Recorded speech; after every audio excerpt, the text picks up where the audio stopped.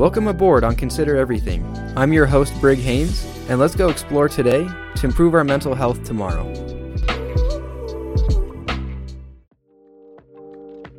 It had never been done before. Many doubted him and even laughed at him. Even doctors advised that no human body could withstand something like that. He listened to them and politely gave them subtle middle fingers in his head. This meant everything to him. He was prepared to even die to do what he was going to do. At first, his main motivation was the money he could earn from doing this, but as time went on, it was more than the money that gave him a reason.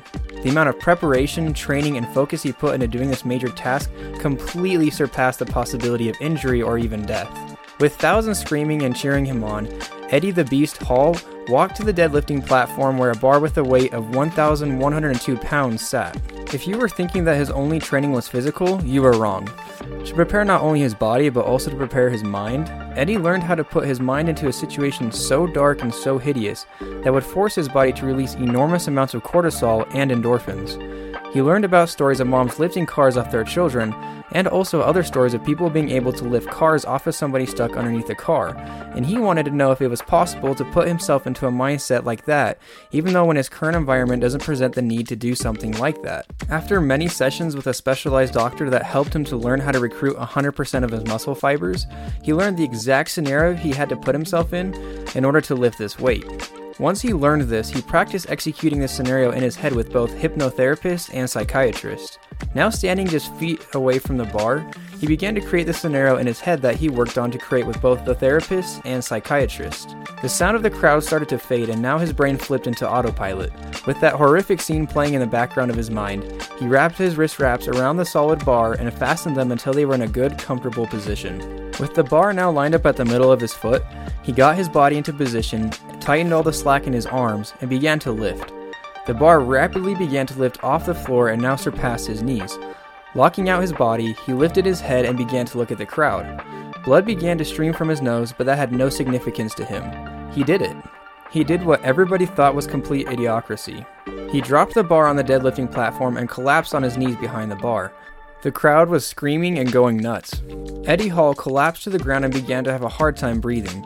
Doctors took a look at his heart rate and found that it couldn't even be recognized on the machine because his heart rate was so high. They watched him and continued to monitor his heart rate, but it was still over 200 beats per minute, even minutes after completing the lift. The nosebleed was due to rapid pumping of his heart during the lift, and he even popped some blood vessels in his brain. The middle of his eyesight began to black out, and he wasn't very conscious. Blood now began to not only stream out of his nose, but also out of his eye ducts. After 2 hours of paramedics monitoring Eddie, his heart rate began to drop back down and his eyesight was coming back. And even after 2 hours of not knowing he was going to make it, Eddie Hall still went out to greet the crowd and talk to his fans. After the 500 kilogram deadlift, it took 2 weeks for Eddie to recover both mentally and physically from the world record deadlift. During those 2 weeks of recovery, physiologists found that Eddie had severe concussions to his brain and also horrible bruising on his vertebrae. To this day, people ask him if he would ever do it again. And what's his perfect response to this? Yeah, and I would add 10 kilograms. Eddie Hall is one of the most influential strongmen in the world, along with Brian Shaw, Robert Oberst, and Nick Best. He is also one of many who have told their story about struggling with mental illness and how he learned how to conquer it. Eddie Hall was the kid that had to be the center of attention, saying things that shouldn't be said and doing things that shouldn't be done, and always competing to have the spotlight on him. He struggled feeling like he belonged due to his disapproval of both his peers and all those around him. Eddie Hall was fighting the symptoms that are connected to ADHD, impulsivity, and attention seeking. There was one thing that always seemed to put Eddie's brain into a focused mindset, and that was exercising, specifically swimming. At the age of 13, Eddie Hall was on his way to becoming a British Olympic swimmer. Well, at least that was until he got kicked off the swim team. He also got expelled from school and was now left with no outlet to combat the symptoms of ADHD. He also managed to get a girl pregnant while his whole purpose of life was crashing down around him. For 18 long months, Eddie Hall locked himself in his room and struggled with knowing if his life had any meaning. At one point, he attempted to take his own life. And at the end of those 18 months, Eddie's parents sat him down and told him that he has to start doing something with his life. A new gym opened up close to his house and figured that is where he would start to put his life back together. Every time that Eddie completed a workout, he found that his self-confidence and worth started to resurface. Being expelled out of school, the gym was now Eddie's learning grounds. Many of the gym goers took Eddie under their wing and taught him lessons that he could never learn at school. And as years went on, Eddie started to become one of the strongest men in the gym. At the age of 17, Eddie was able to bench press 396 pounds. This amount of weight was way more than any lifelong gym goers were able to do. And not only that, but much more than any 17-year-old was able to do around that time. Eddie saw that he had the incredible gift of strength.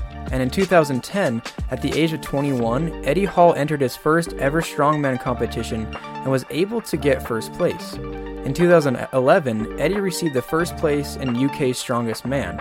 And from there, Eddie began to compete in the World's Strongest Man competitions, and in 2017, he received the World's Strongest Man award for the 1,000 kilogram deadlift. Without a doubt, Eddie says that the gym is what helped him and still helps his mind to be screwed on right, and helped him become the man he is today.